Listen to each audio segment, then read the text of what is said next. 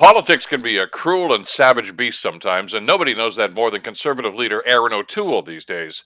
Some of the cynical pundits claim that O'Toole snatched defeat from the jaws of victory when he lost to Justin Trudeau in last election, after leading in most polls for most of that election.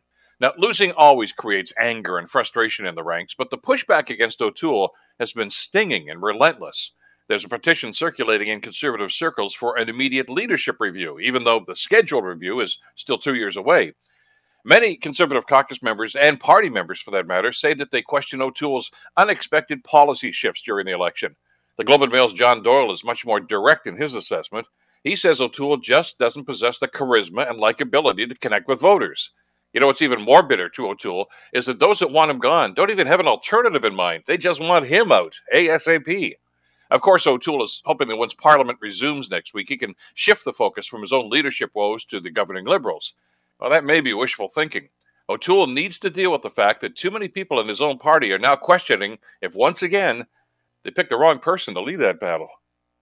I'm Bill Kelly.